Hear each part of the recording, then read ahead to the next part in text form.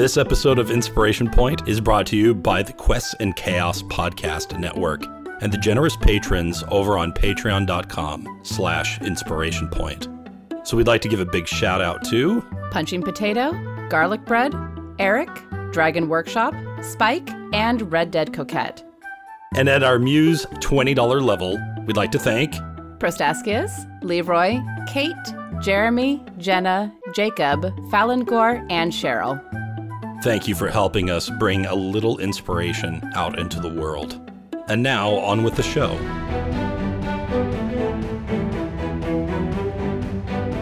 All right, we are back, and what a night we had last night. Oh my God. It was the end of an era, as they might say. Yeah, so for those playing along at home, we actually wrapped up Wrath of the Scorned last night, and it was an incredible way to finish the story. There was a lot of people crying in the call. Yeah, I think by a lot of people, I mean everyone. Of course, Leroy, Pro, and I only cried manly tears. I cried the most genderless of tears. Thanks for that. We wanted well-rounded tears on this show. It's important. You have to have balance. So you have the masculine, the feminine, and those who say no, thank you. Yeah, or as you guys say on Quest and Chaos, guys, gals, and non-binary pals. That is my opening to shows, and it's something that I get yelled at a lot in the YouTube comments for, and I don't care. Why do you get yelled at for that? Oh, because people are like, it's so political. Ooh, identity politics, blah, blah, blah, blah. And I'm like, I'm sorry. I'm bringing gender politics into this by being deliberately inclusive of everyone who might be watching this show. You've just told me that you are not someone I want watching my stuff. Yeah, D&D is pretty gay. So, Yeah. it's always been pretty gay, and then those of us who are part of the Alphabet Mafia came in and made it more overtly so. Yeah, definitely. I mean, can you really sit there, pretend to be an elf, and then go, there's not something to this, right? That playing with identity, and I know it's not exactly the same thing, but we all like to wear those hats, right? That's kind of like one of the things we do in role playing. It's just, so why can't we be a little bit more accepting for those that want to take it a couple steps further and assume an identity that's more real to them than what their expectations have been growing up, let's say. Yeah, and TTRPGs are genuinely a really great way for people who are questioning to try something out, to be like, I'm not really actually a girl, but haha, it's fun to play the magical girl every once in a while. And then you slowly realize more and more that your egg is cracking. Right, that could happen, right? It has happened. I've seen it happen. Oh, yeah, for sure. And I realize I have a small sample size with the school where I work and all that good stuff, but I think there's a lot more young people that are trying on identity as opposed to having it predetermined. And, growing up, I don't remember anything like that, and maybe I would have been different than I am, maybe not. I think I likes what I likes, but at the same time, I very much accepted the identity with which I was presented. Sure. Right? And even still, I ended up leaving some of that behind. So I think it's only a good thing that we all have this ability. And, as we're becoming more inclusive, maybe it's just correlation, but we also see this hobby getting bigger and more mainstream all the time. No, I think that there's a lot to that, because any hobby that gets super gatekeepy gets smaller by necessity, because it's the No True Scotsman thing. It's, you're not a real comics fan because you can't name X, Y, and Z from these back issues from the 1970s.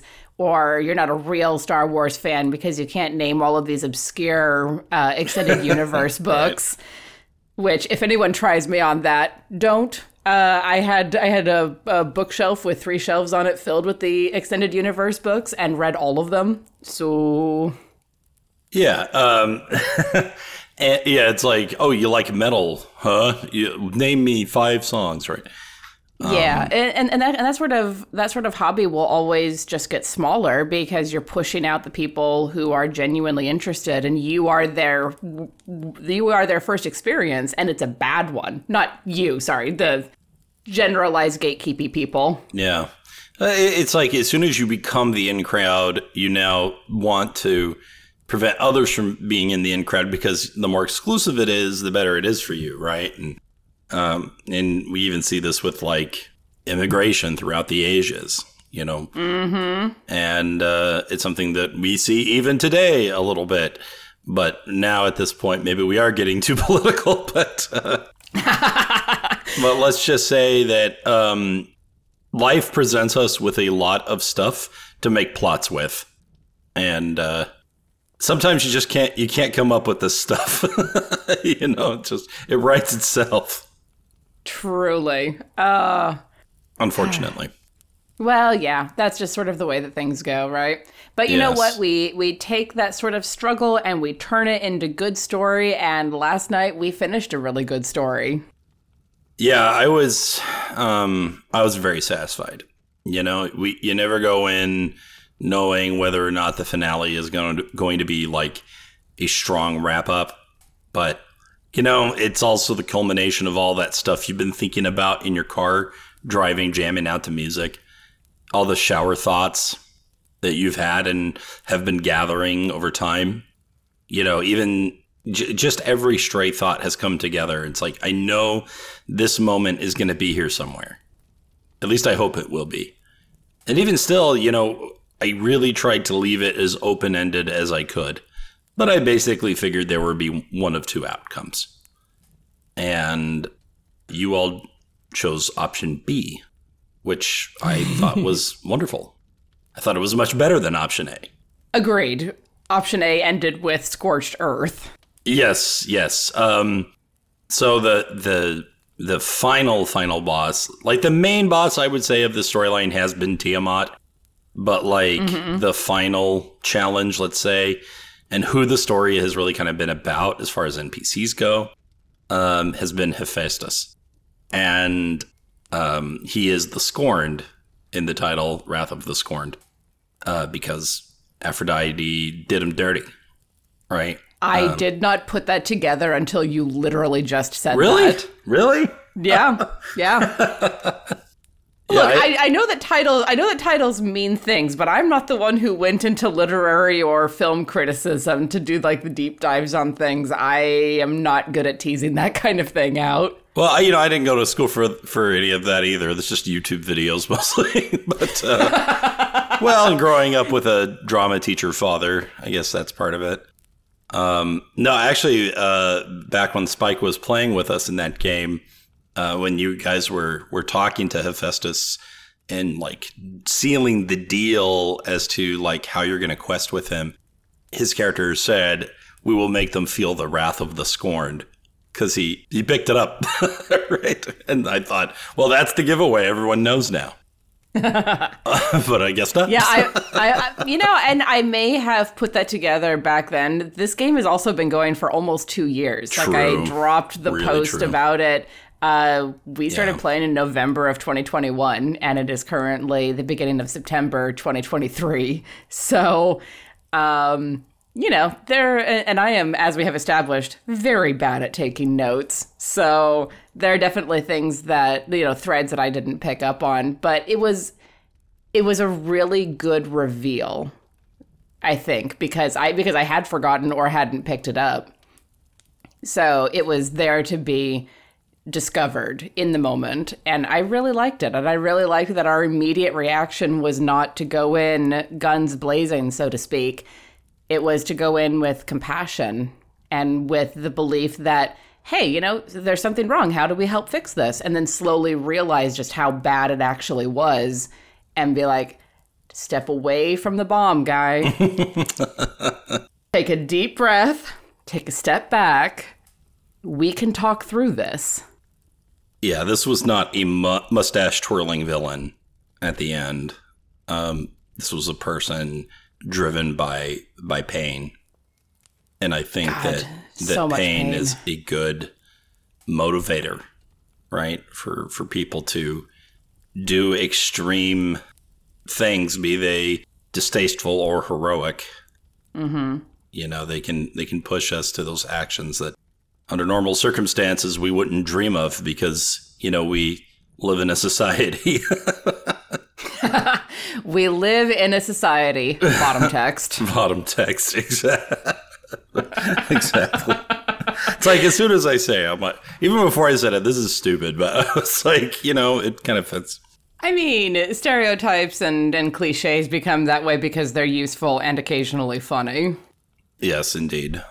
So I also had a title screen because this was all in Roll20, and the title screen had a reference to a painting that was made. I don't remember the artist's name, but it's like an old painting that depicts Ares and Aphrodite holding each other, with Ares staring straight into the viewer, and there's a golden net cast over them, and I had cut out as much of it to see who was casting the net, but off that shot would be Hephaestus sitting there holding the net, being disappointed that yes, he caught them, but this isn't solving his problem.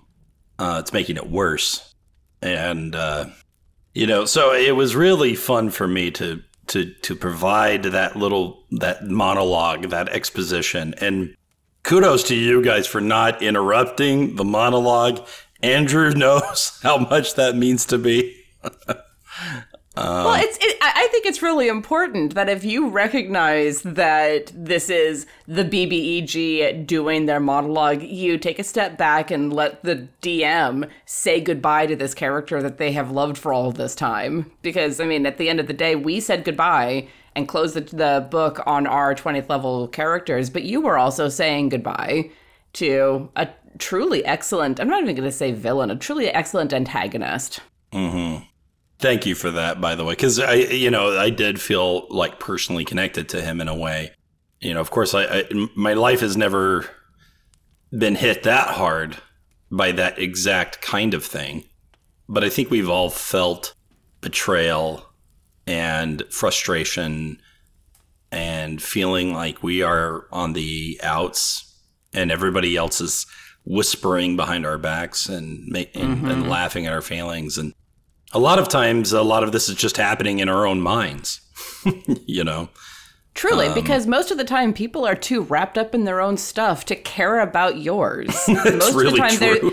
Most of the time people are so oblivious and so self-focused that you could run naked down the street and they would just glance up and go, huh, that was weird, and go back to their day.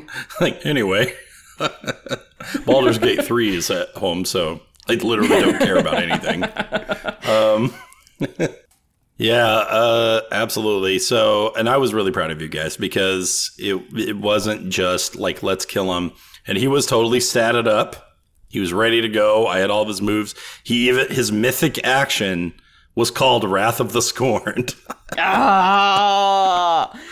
And I had a variation of the map you guys were playing on where everything was like burned and destroyed. Literally like scorched earth. Yeah, I'm genuinely super satisfied with how that came out because it really, for me, underlined what a lot of the themes of the game overall was, where it's like violence is necessary sometimes, whether it is to protect someone, protect yourself, or to remove a great evil, but it doesn't need to be the first option. I say to myself whenever I deal with the situation, my first instinct is to square up. And I felt that with Hephaestus, everyone's first instinct would probably be to try to work it out. Yeah. Particularly Protacus' character, who had, I think, the most of a personal relationship with him.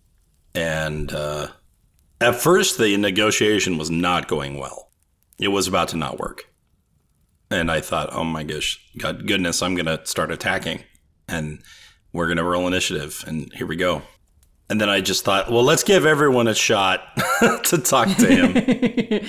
I appreciate that because we all did come in and start coming from our various angles. And yeah, I'm really happy with it. It was a really satisfying way to end that campaign because we had just come from killing Ares and Tiamat and taken a rest and caught our breath. And then we're like, no, there's still one problem left. Yeah. And it not being another fight, I think, made it land so much more, at least for me. Yeah, if you're paying attention to the room, right, to the mood, you can be like, yeah, this is not what the moment calls for. And ultimately, I think we all kind of jumped on the same wavelength. And when a group can do that, where we're almost just in the moment writing the script together. Mm-hmm. We're not writing 5 scripts and then arguing about which one gets in. We're all collaborating without having to say, let's collaborate. No, let's hear everybody's ideas. They just say what they're going to say. We roll some dice. I think the only checks made all night were persuasion. Yeah. And, just to see if you could get a foothold, if you could get a little further, or if you could outright, just break his will.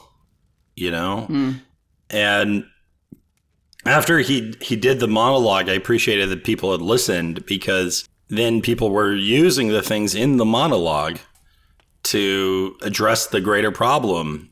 And in the story, for the listeners, Hephaestus, according to the myth, is only created by Hera.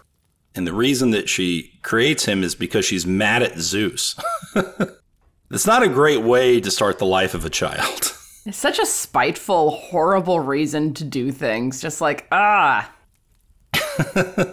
actually really glad that we didn't deal with Zeus until the second to last session, and we never actually dealt with Hera because by the time we got there, she had been beaten to a bloody pulp. Yes. Although it was established that she would be taken care of and safe by the time it was all done. Yeah. So almost all the gods live. I think the only one that bit it was actually Ares. Couldn't have happened to a nicer god. Yeah. There was nothing more satisfying than when I dropped that arrow of god killing into him. Talk about setup and payoff. That had been set up sessions and sessions beforehand. And then I got the boon of, yeah, you can just add 20 to your shot. Yes. And I was like, oh no, I know who this is for. This isn't Tiamat. She's not personal. Ares is personal. Yeah, and I will admit, he was a bit of a mustache twirler in a way. Like, he just wanted the violence. He just wanted the battle, the blood rush of it all. Well, and those are really fun characters to play sometimes. Like, that can't be that can't be the only string to your bow, but oh man, is it a fun string to play, because you can just lean into the ham. Well, after meeting your ranger, I don't think he's going to want to even hear the word string for a while. I did get my bow back. Yes, eventually. Yeah, I'm sorry, Hephaestus kept the best gear for himself. It makes sense, and it was a very well-made bow and a beautiful luck blade. I do understand. And Zeph did eventually claim it before going off to live a quiet, happy life with Skioris. Yes. To finish the thought from earlier, Hephaestus, had been made without love. And so in the myth, Hera looks at him and she goes, "Oh, he's ugly." And she throws him off a cliff, and then he's like raised by mermaids or something. And he somehow learns to smith. I don't remember all the details about that. It's not important. When he comes back to Olympus, he has made a beautiful chair for his mother, and she sits down in it. She's like, "Wow, this is a nice chair. Good job, son. But I'm still not a huge fan." And then she tries to get out of the chair, and she can't. And he's like, "Ha, my chair. It won't let you go because I'm mad at you." Everyone has a good chuckle. about that. And there's a few people that come by and they say, hey, Hef, you gotta let her go now. And he's like, I feel like I don't. I feel like I don't need to do that. And then Zeus walks up, and of course, his solution to everything is sexual. And so that tracks. He just walks up and goes, if you let her go, you can have Aphrodite as your wife. And Aphrodite, of course, gets no say in this. Right, that was the point that didn't get brought up last night that I did have in the back of my mind of it's like, yeah, you didn't have any choice in how you were made. She also had no choice in this. Yeah, she didn't. Because even if you were a god, or a goddess in this case, you were still subject to the patriarchy, I guess. I mean, Greek mythology, man. It's patriarchy all the way down. Yeah, I mean, it is what it is. But she's not thrilled about the marriage. Hef, of course, is pretty excited. He takes the deal. He's like, I would love to be with the most beautiful woman on earth. Who wouldn't? And then, well, I mean, she's not going to take it lying down, you might say. She just... Oh, buddy. Phrasing. She starts to have relations with Ares more often behind Hephaestus's back, while also not trying that hard to hide it. And the problem that I have, and where I think the myth does a good job of like letting us fill in gaps ourselves, is it really paints Aphrodite as like, first of all, helpless, but then toxic. Mm-hmm. And that's not very interesting. And it's like, why does she even like Ares? It's like, maybe she doesn't. Maybe it's not about that. It's about having power, right? Or having a choice. Having a choice. Like, at least I can pick this. Mm-hmm. Right? And this is my form of rebellion against the powers that be over me. So, anyway, Hephaestus finds out. He creates a golden net. He traps them in the net. He calls all the other gods to come see. Of course, this is not a great solution to his problems, because now everybody knows. Yeah, he had just called everyone to be witness to the fact that he had been cuckolded. Exactly. And, not a great plan. I mean, in fairness, the Forge does not require a great deal of complicated forethought. I guess not. People were not his forte, let's say. Anyway, I decided to alter it a little bit, where it's like, it's not that Aphrodite finds him so incredibly hideous, but it's that because he's made without love, he doesn't possess any love within him. Like, he's birthed from Hera alone, so without the lovemaking process. And then on top of that, it's actually the antithesis, because she's doing it out of spite. Mm-hmm. And so he's literally made out of spite. And so if you are a god that represents love, I mean, that's going to be exactly opposite to everything that you are. Exactly. So feeling trapped and unable to do this, Aphrodite chooses to seek out the fates. And this is where we get into full-on D&D territory and me making stuff up.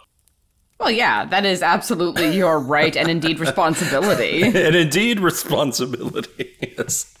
Yeah, so we're then skip 2 years of D&D content. And they get rid of fake Aphrodite. They've brought back real Aphrodite. She feels bad about what she's done. She's learned a lot. She's grown a lot. Yeah, she went and grew up.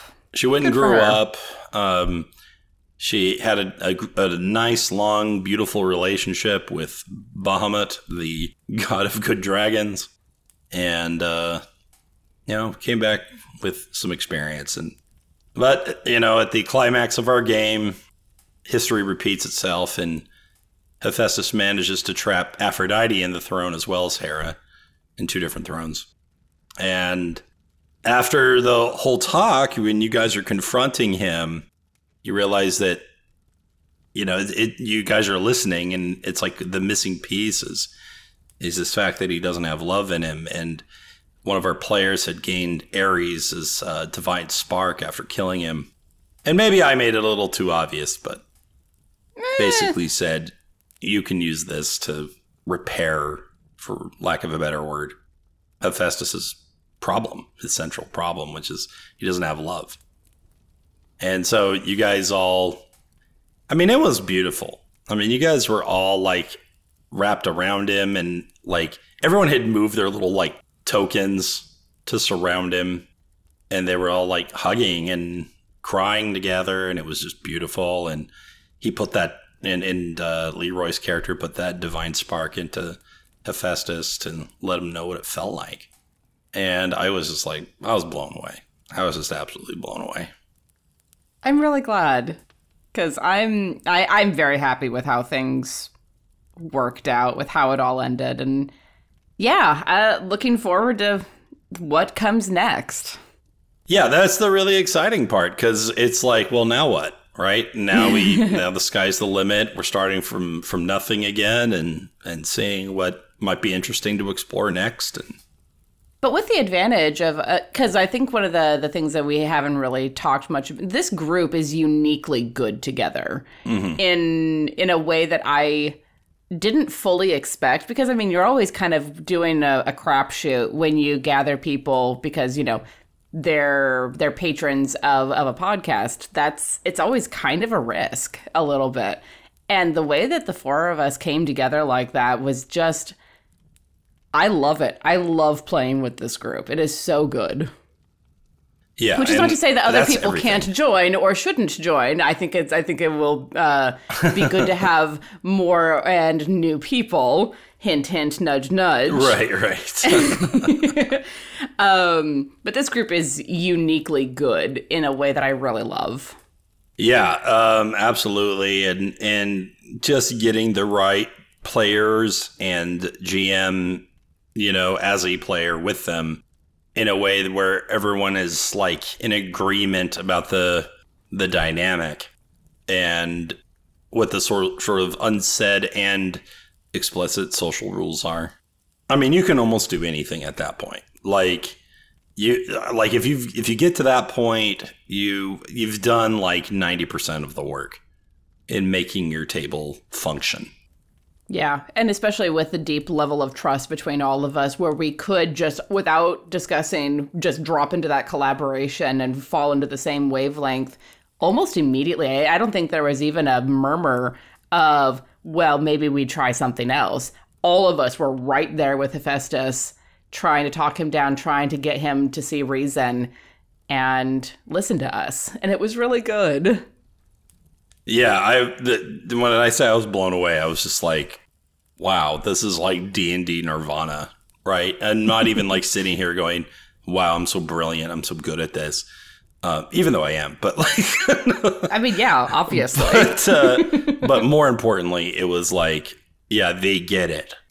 And they get it together, and they get it with me at the same time. And like, it's like Nirvana. It's beautiful. And... you know, everybody was in tears. I was in tears. You know, a good finale, man. That's what it's all about. And it's so hard to get there because this game can take a long time and life can happen within that time. And there were certainly many weeks where we didn't play because something was coming up in somebody's life. And so we had to take a week off, a couple weeks off, you know, whatever. But we kept coming back. And it was something that was really important to everyone. Like, no one was blowing it off because, you know, they had better things to do. They blew it off because they had work or something was wrong or, you know, it was their last night back at their family home and they needed to be there. So it was never a question of, this is not important to me. It was always a question of, I have to deal with life, but I'd rather be here. Yeah, it was always like, I can't be here this week. I have a thing, sad face, sad face, sad face. And then other people reacting to it going, sad face, sad face, sad face. You know, because they don't want to not have each other there. And, you know, because our group was smaller, it was like, okay, if we're missing two, we can't do it, pretty much. Yeah. If we're missing one, it already feels pretty bad, you know. I expected the next game will have 5 or 6 players. We have one person that increased their pledge to the Muse tier, Red Dead Coquette. Yay! Yes! So thank you to Red Dead for joining us. It's been a long time coming and waiting to get in a game together where I get to be your GM. So I'm very excited for that. That's going to be a lot of fun. I'm really excited. And I know that she already works incredibly well with you, and so I think that it's going to be a natural fit into this group. I need to get you playing with Jen from the other group too, because you guys would love each other to death. I know it. Oh my gosh. I am all over this. If you ever have like the time and the brain power to set up a one shot, I would love to do that. But if nothing else, we all need to get on and play some BG3 or something. But yeah, no, I'd like to do a one shot sometime. Maybe that would be a nice little appetizer in between, just okay, let's do like a quick one shot, and then maybe we start the next campaign. That would be fun. I thought it was a really big positive that we did the Dragon Age quick campaign before Wrath of the Scorned started. Yeah, and that, although I'm sure you regret that at least a little bit, because that was the first time I played a Ranger and went, oh no, this is good. Yeah, I mean, I've been saying it. I've been saying, like, this is very strong. You've been saying it. Alondra had been saying it. A lot of people who I trust in my life were saying it. And I was like, I don't see it. And then I tried it and went, I have been blind. You have shown me the light. That will never replace Cleric as my main, but it is a very good class. Well, it is hard to compare to a class that literally does everything and uses wisdom as its main stat. I mean, that's pretty strong. I mean, it almost saves monks too, almost. But like, if you can get to a decently high level as a monk, it's very strong as well. You just have to get there. It's, I've played monks a few times, and every time I have a lot of fun being the glass cannon and just being kind of reckless and silly with it, which is I think kind of the attitude that you have to have with it. Because if you take it too seriously, you're going to be in trouble. Yeah, it's all going well until you get hit once, and then all of a sudden it's alarm bells. Yeah. Yeah, I mean, I think the easiest fix, like if anyone wants to just quick fix monks, it's just give it a few key points up front. Just say, okay, you have a number of key points equal to 3 plus your level. And I think if you just do that, you're that probably would go a long fine. way. You're probably fine. So, because at a certain point, you have so many, you don't need them. Right. It's kind of like sorcery points when you get a high enough level sorcerer. Like the only time that I've ever, with my high level sorcerer, the only time that I ever felt like seriously threatened with points was when I twinned heal on people, and that did put a dent in my points. But that was the first time that I really felt kind of threatened. Well, that's really, how big was that group, by the way? Was that a 6-player group or? Rachel, Tanya, Jenna, Mark, and me. So I guess there were 5 players. 5 players, yeah. I think with 4 players, you might have felt a little more pressure. Probably. But anyway, 5 players is like very comfortable. To me, that's like almost the perfect number. Yeah, I like keeping my tables between 4 to 5 personally, partially because otherwise they don't all fit around the table, and partially because if it gets much bigger than that, in my opinion, you don't have a lot of room to put the spotlight on different people and give them good character moments that are longer without everyone else feeling kind of bored and just waiting for their turn. Yeah, exactly. And that it takes a little bit of doing and know-how and even some harshness to get it moving. With my student group, I've been a little more harsh. I've made it clear that I'm not going to wait for you. And so I basically count to 10 in my head. And if you don't know what you're doing, read your spells. Read your spells. Like when it's not your turn, that's your turn. That's your time to prepare. But that's going to feel better if they feel like it's coming up, right? Yeah. And so it's like, you have nothing to do. I'm moving on. Very sorry, but we're moving on. Yeah, I did something like that in the lower stakes kind of way where I had a 1-minute timer that I would turn over at the top of each person's turn. Yeah, I think 1 minute's extremely generous. Like, if you were to sit there literally for 1 minute, unless you mean like, okay, you have 1 minute from go to turn done, then I guess that makes a lot more sense. Yeah, that's basically what it was. And if someone was taking a little bit more time with flavor, I was fine with that because they were clearly working up to something. But if they went into like 2 to 3 minutes, it would be like, okay, wrap it up. It's the next person's turn. Right. You know what I should do for that? I should get like the music that they play at the Oscars. Oh my gosh, you absolutely should. Although I wonder if anyone at your tables would get that reference. They might go, oh, I want to get this song. I'm going to keep going till I get it. Might backfire. Speaking of tables. You're welcome. I was handing you that one. Right, yeah, no, that was a good pass. That was a really good pass. I had a friend come over today who does a lot of like carpentry and housework. Like, and by housework, I mean like building stuff, like building decks or whatever. I am not a Ron Swanson as much as I would like to be. That's just not me. I'm clueless when it comes to going to Home Depot. My wife is the one that knows everything, which confuses the workers if we go together.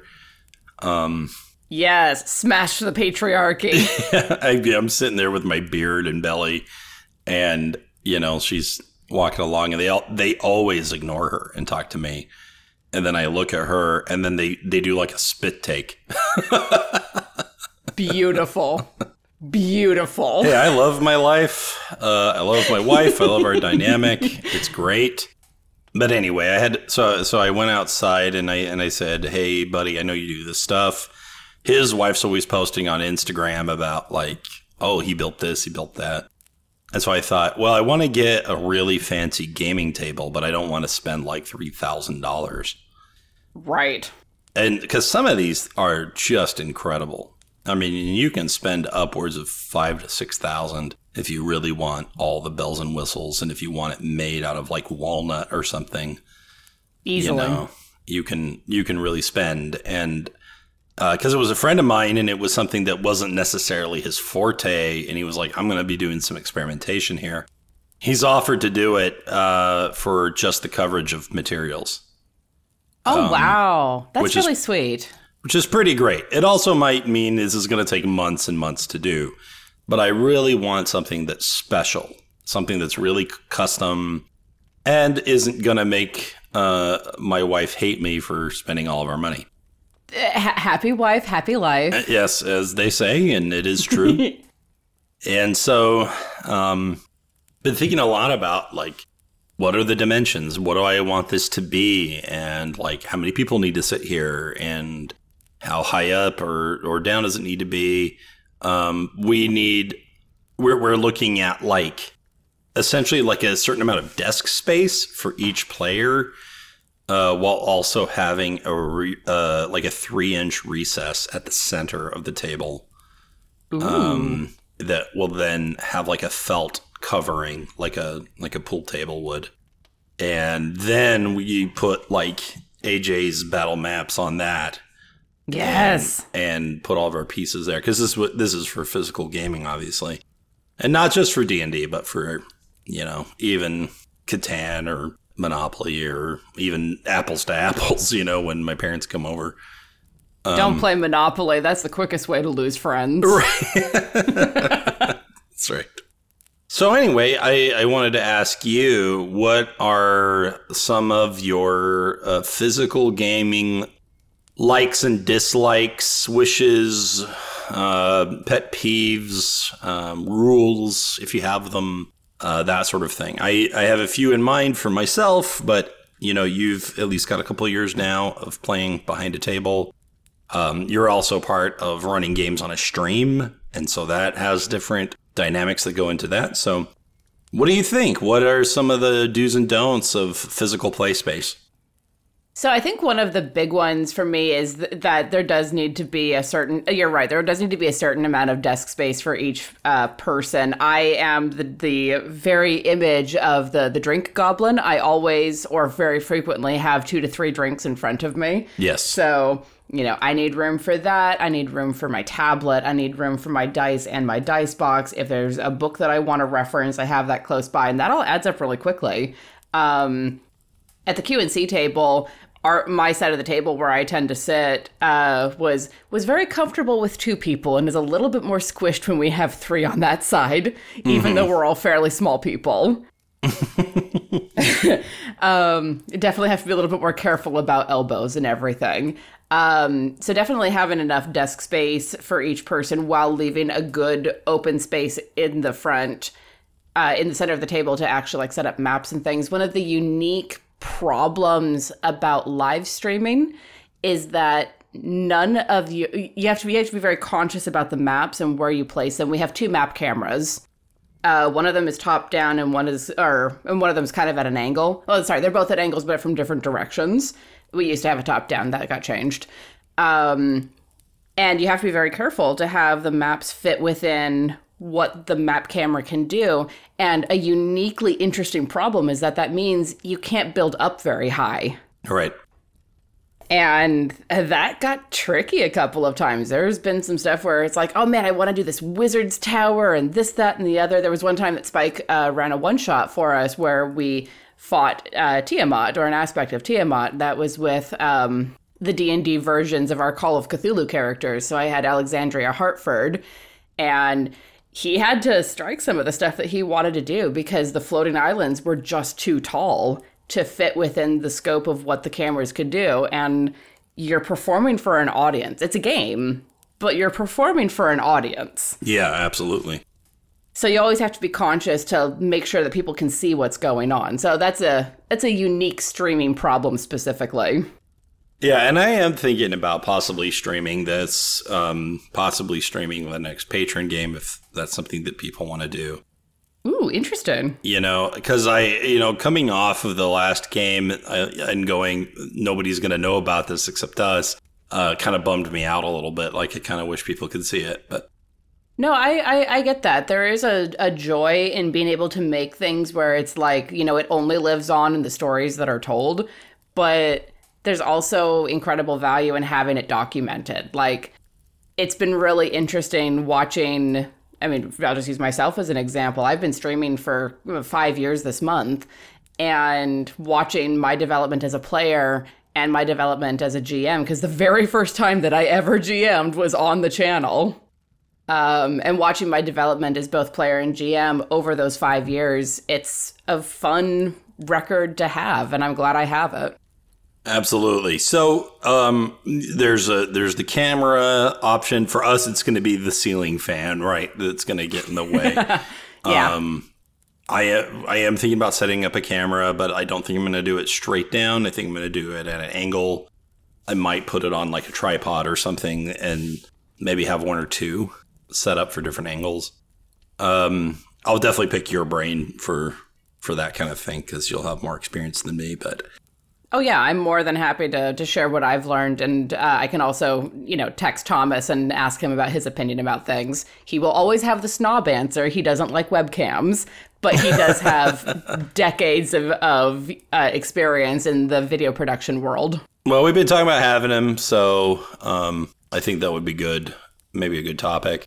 Anyway, one challenge that I often have when it comes to physical play space is where do I put the GM screen? Because traditionally the screen goes up in front of you, but then I have to go over the screen to do stuff, right? So I'm always like sitting up, standing, I'm sitting down, then I'm standing up, then I'm sitting down and standing up, and I'm doing the stance. And then I have a belly, right? Sure. And so now I'm leaning over stuff, maybe my shirt's coming up a little bit. It's awkward. I got those like sticks that push minis around. I just had the word for that in my head too, and I can't remember it now. So the company I bought them from, they call them Warstaves. I think that's a very excellent, very dramatic name for stick with a push thing. But still, it's like in the movies when you're watching people stand around a war table and discussing what their strategies are going to be, and they're moving the pieces around. So I got a couple of those, and that's helpful, but it doesn't always move things perfectly. And sometimes it can cause the piece to rotate in a way you don't want. Maybe I just need to get good at it. Maybe this is a skill issue. Well, and another thing, like I am not shy about asking my players, "Hey, I can't reach that. Can you move the figure over here?" For example. Yeah, absolutely. That is one of the advantages. So when I'm GMing for a home game, I never sit down. I'm always standing up because I have too much energy and adrenaline to like sit still. If you watch me on live streams, you can see I'm always like swaying and moving around. That's because I want to be standing and I can't. But even with the live streaming, I'm sitting in a very tall chair. I'll take a picture the next time that I'm in the studio. But the GM chair is very tall. It's more like a bar chair than a normal sitting chair. And I can use that to reach. I think that's probably a good idea. Yeah. And then it also like has everyone looking at you, right, in a way that is helpful. It does put you up on a higher level. Yes, a literal pedestal, which was incredibly terrifying the first time it happened. Then let me ask you this. Would you prefer a table that was for 6 people or 8 people? Because like we know what the ideal like D&D party size is. But like if you were to get something like this and you knew that it would be for more things, where's your head? I would definitely go for 8 people, to be honest, because then if you have the more comfortable size of party, which is between 4 to 5 players, they have tons of room. That's and you a can good have, point. A bag of snacks sitting next to someone without feeling like you're taking up too much real estate. Yeah, unofficial player 6 is just a pile of Dorito bags. I mean, you joke, but when I was in a bi-weekly game at Spikes, one of the players would always bring bags of candy, and they would be piled next to him, and he'd pass them around the table for everyone to enjoy. He was very good at that. Everybody's favorite player, right? Pretty much.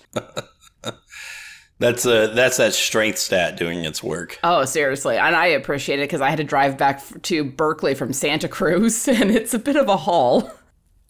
Right. Yeah, it's a haul, and people will be driving fast, or there's traffic jams. I'm the one who's driving fast. You're like, I'm the problem.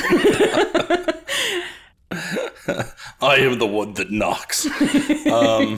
But yeah, I would prefer to have a bigger table because then you don't feel like you're constrained by the table when you want to add someone who's visiting and wants to come play an NPC, or you have the family game nights where it's you and your family and your in-laws or your parents, and you can just like all be there and enjoy the space without causing more strife between children because they're literally on top of each other.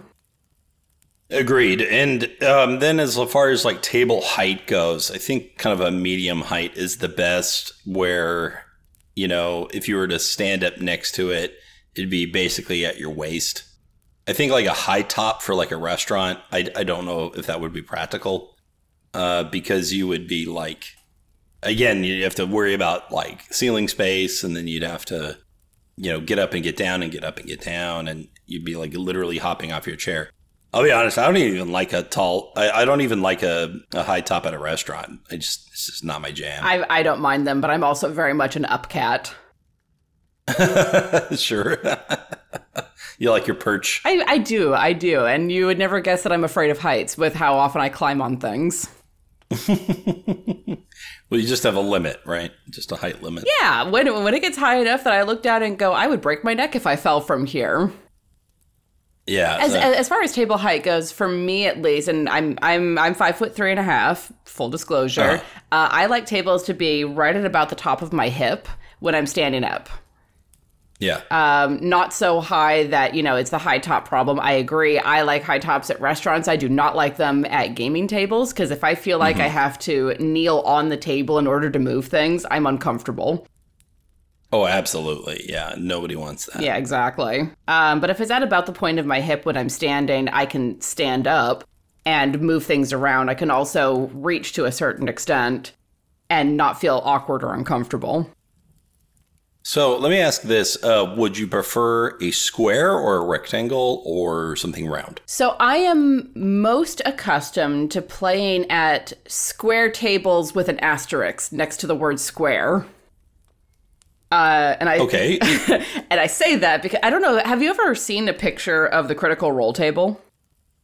I don't think I have. I've seen the, show, but, I haven't had a top-down view of the table. There's a really good image of the setup taken from behind Matt's shoulder looking down at all of it. And it's a really interesting setup. But basically they have a square table where one of the corners has been cut off. And that cut off corner is where the GM sits. So that way, players are on two sides of the table because that's how it works for streaming and stuff. But you can have them at three sides of the table with that corner cut off and have that space to put your GM screen and hide what you're doing. Well, to an extent. And still have three sides of the table available for people to sit at. Yeah, I've been experimenting with having a screen or not having a screen or going with a short screen because those do exist as well. Mm-hmm. And there are times I'm in the mood for one or the other. Maybe it depends on the campaign, but I did find myself ditching it this last time I played at a physical table where I was like, I'm not going to fudge rolls. They're just going to see the rolls. It's fine. And I had monster cards, but they were just kind of off to the side. So if people really wanted to see them, they could, but they didn't need to. I was handing dry erase cards to everyone to track their own initiative. And then we would just place the cards in order. And that was pretty cool. And it just gave me a lot more room to be able to just access the board and move things around. But one negative of it was that I was basically in full control of the board. Sure. So the players were often either reaching over me or were telling me where they wanted to go, which isn't horrible, but I could see some players going I really don't want anyone to touch my piece, right? I could see that. Well, and also, you already have so many things that you're doing as the GM. Having to then also move the player mini is just that one more thing, right? No, absolutely. It makes me wonder, should I, label the grid, and tell people, move to G4 or whatever, like you would in chess. That would probably take a little bit of getting used to, but I could see that being very useful once people are in the habit of it. Because at first it'll be, looking at it and then doing the triangulation. But I think people can get used to that pretty quickly. So what we're imagining right now, I have this new loft area in my new house, and so we're imagining about a foot of desk space for each player. Oh, beautiful. And then, right, yeah, it's pretty generous. Most of the pro tables you see out there, they're maybe 6 or 7 inches that you get, and then we're going to do a 3-inch recess at the center, and then we'll either do a drawer in front of each player or have maybe just a hole, a kind of a cubby area, if you will. Sure, I've seen those, and those are really cool. Yeah, I think it's really nice to be able to just put whatever, it could be your dice, could be tokens, could be minis, could be your keys, your snacks, whatever, right? You can put whatever you want there. But, and then of course, there's going to be cup holders. That's a necessary. There's going to be cup holders. And yeah, we're looking at a medium height. So it's going to be a pretty big table. I'm just wondering whether or not I want to do rectangular or square at this point, because square is very together-y, right? It's very intimate, you might say, in a way that a rectangle isn't. But the rectangle also provides a certain level of table hierarchy, if you will, where it's the GM has a place of honor, which makes sense, but not because they're better, but because they're leading. Then, of course, most battle maps and mats are rectangular as well. There are some square ones, but most of them are rectangles. Most importantly, the ones I get from AJ Pickett are rectangles. Very important. And those are the ones I'm going to be using. Yes, I also backed that Kickstarter. Yes. And they are excellent. They're really excellent. So, while I like the idea of the cutoff edge for streaming, I think first and foremost, it is like a living game table, not for streaming first and foremost. Absolutely. And I mean, what you are using it for, really, the purpose determines the shape of it. Yeah, that's definitely true.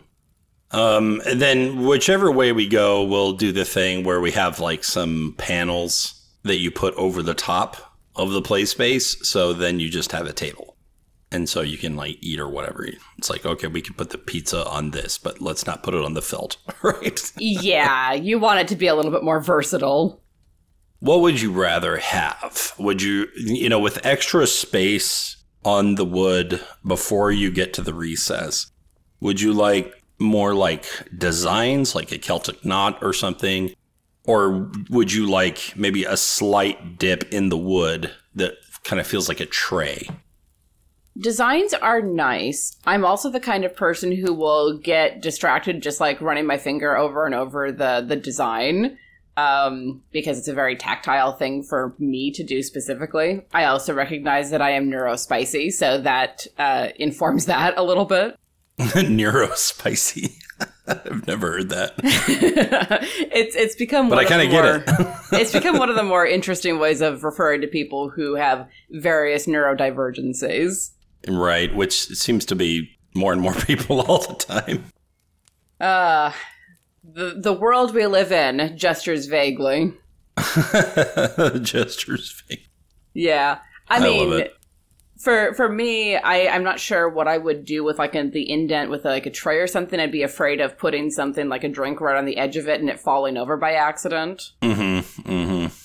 So I would rather have like a flat table with a design on it. Yeah, absolutely.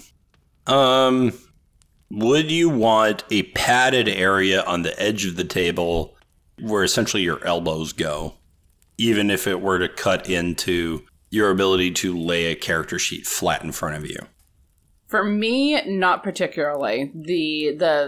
The area that I would want more consideration is around the table legs, because one of the huge downsides of the tables that I tend to play at is that the legs are not well placed for multiple people.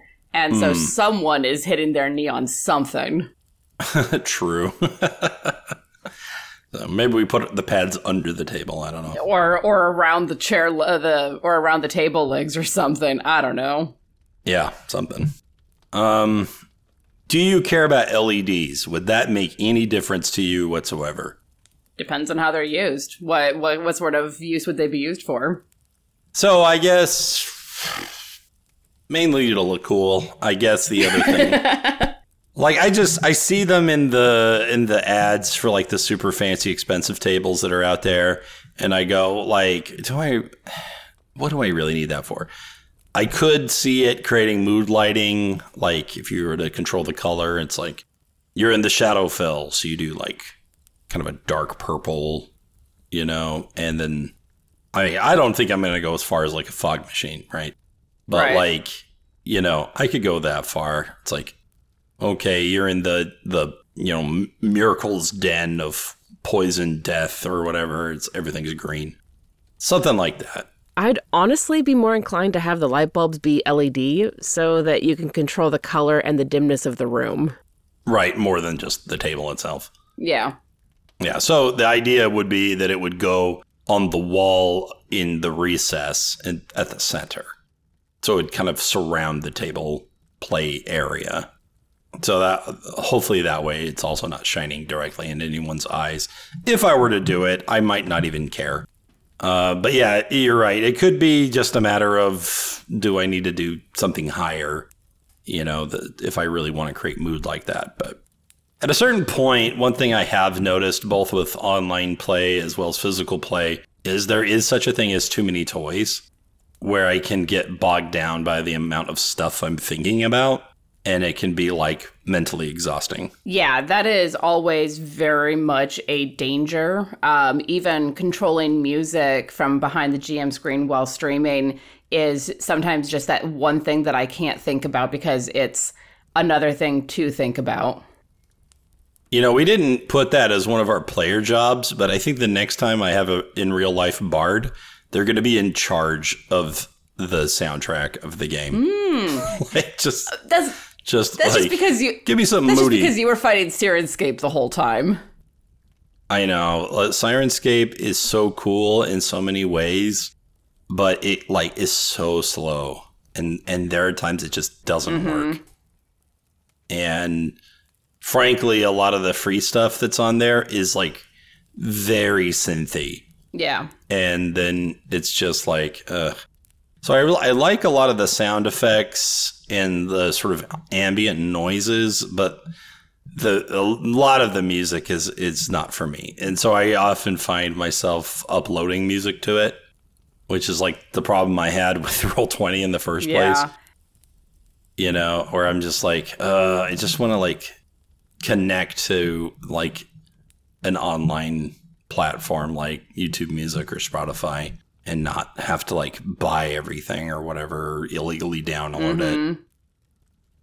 The copyright free music problem is definitely one that I think a lot about because, I run a podcast that I put a lot of music on.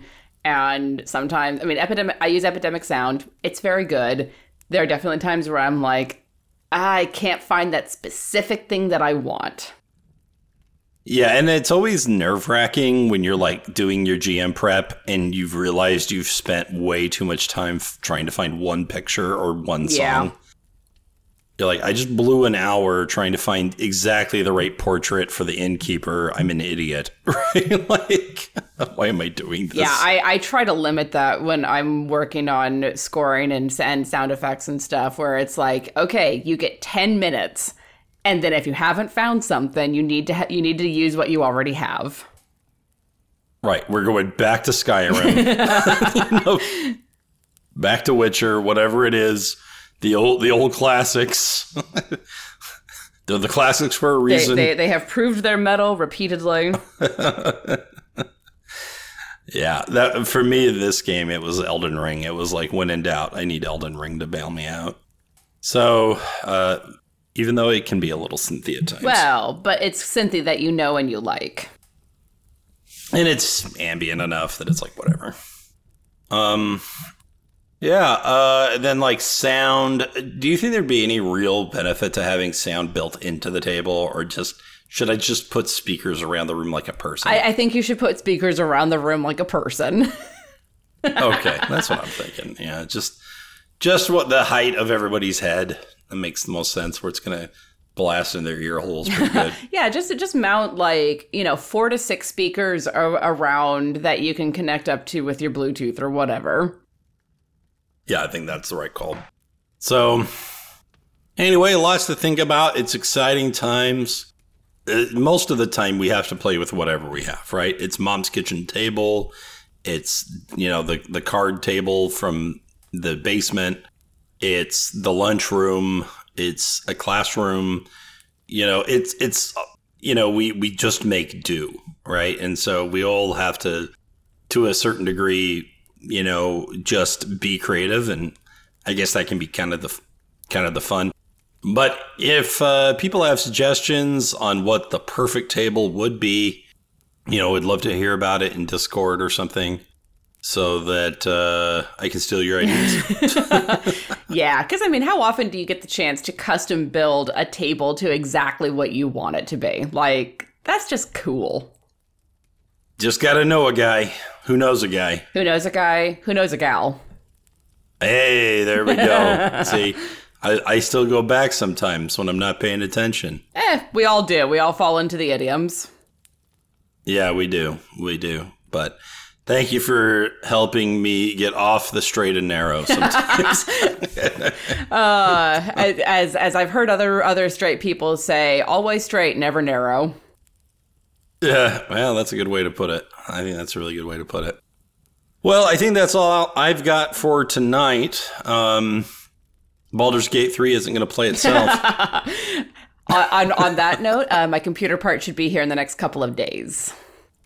Oh, good for you. Once you get all set up, we'll play some stuff. Well, I'll give you time to do your first playthrough by yourself. Oh, how kind. I mean, you have to. You have to, man. The first time you have to do it by yourself. Yeah. Otherwise it's just like, you're ruining everything. I am contemplating streaming my first run through just to have that there. I have been warned about the nudity thing, and I've also been warned about the opening cutscene that involves eyes, which is good because eyes are my red on the lines and veils. Okay. So, yeah, there's some graphic stuff in this game for sure. I mean, and it's the sort of thing that if I know it's there, I can prepare myself and just kind of go for it. Sure. But like the only time that I've ever gotten close to using an X card in a game involved eyes. Really? Yeah, it was pretty brutal. I won't ask why. I'll tell you the story sometime offline because I have found that eyes are actually a fairly common trigger. Yeah. I guess that makes sense. It's a sensitive part. Well, any last words for the pupils out there listening? At the end of the day, build a space that is comfortable for you and the people who are there to play. And if you aren't able to be as lucky as our friend Adam and build out a custom table, it doesn't have to be like that. You can tell incredible stories around the coffee table in your living room or around a virtual tabletop, like the 2-year game that we just finished. So, at the end of the day, all of this stuff is fun, but it's not necessary for telling a good story necessarily. That's so true. It's really about who's there and what kind of vibe you can create. But if we can have if we can have the cool, shiny stuff and the great story, everyone wins. Correct. But thank you all so much for joining us. And until next time, stay inspired. Bye-bye, everybody. Thank you so much for listening to this episode of Inspiration Point. If you'd like to support what we do, go and check out our Patreon at patreon.com/inspirationpoint. If you can't support us directly, that's okay. You can also help support us by telling people about the podcast. A little inspiration goes a long way. Inspiration Point is edited and produced by Tiana Hansen and is distributed by Quest and Chaos. If you like what you hear with us, give Quest and Chaos YouTube or Twitch channels a visit. They play Dungeons & Dragons on a weekly basis and have a bunch of campaigns of Call of Cthulhu, D&D, and board game playthroughs archived on their YouTube. Join us next week for more inspiration.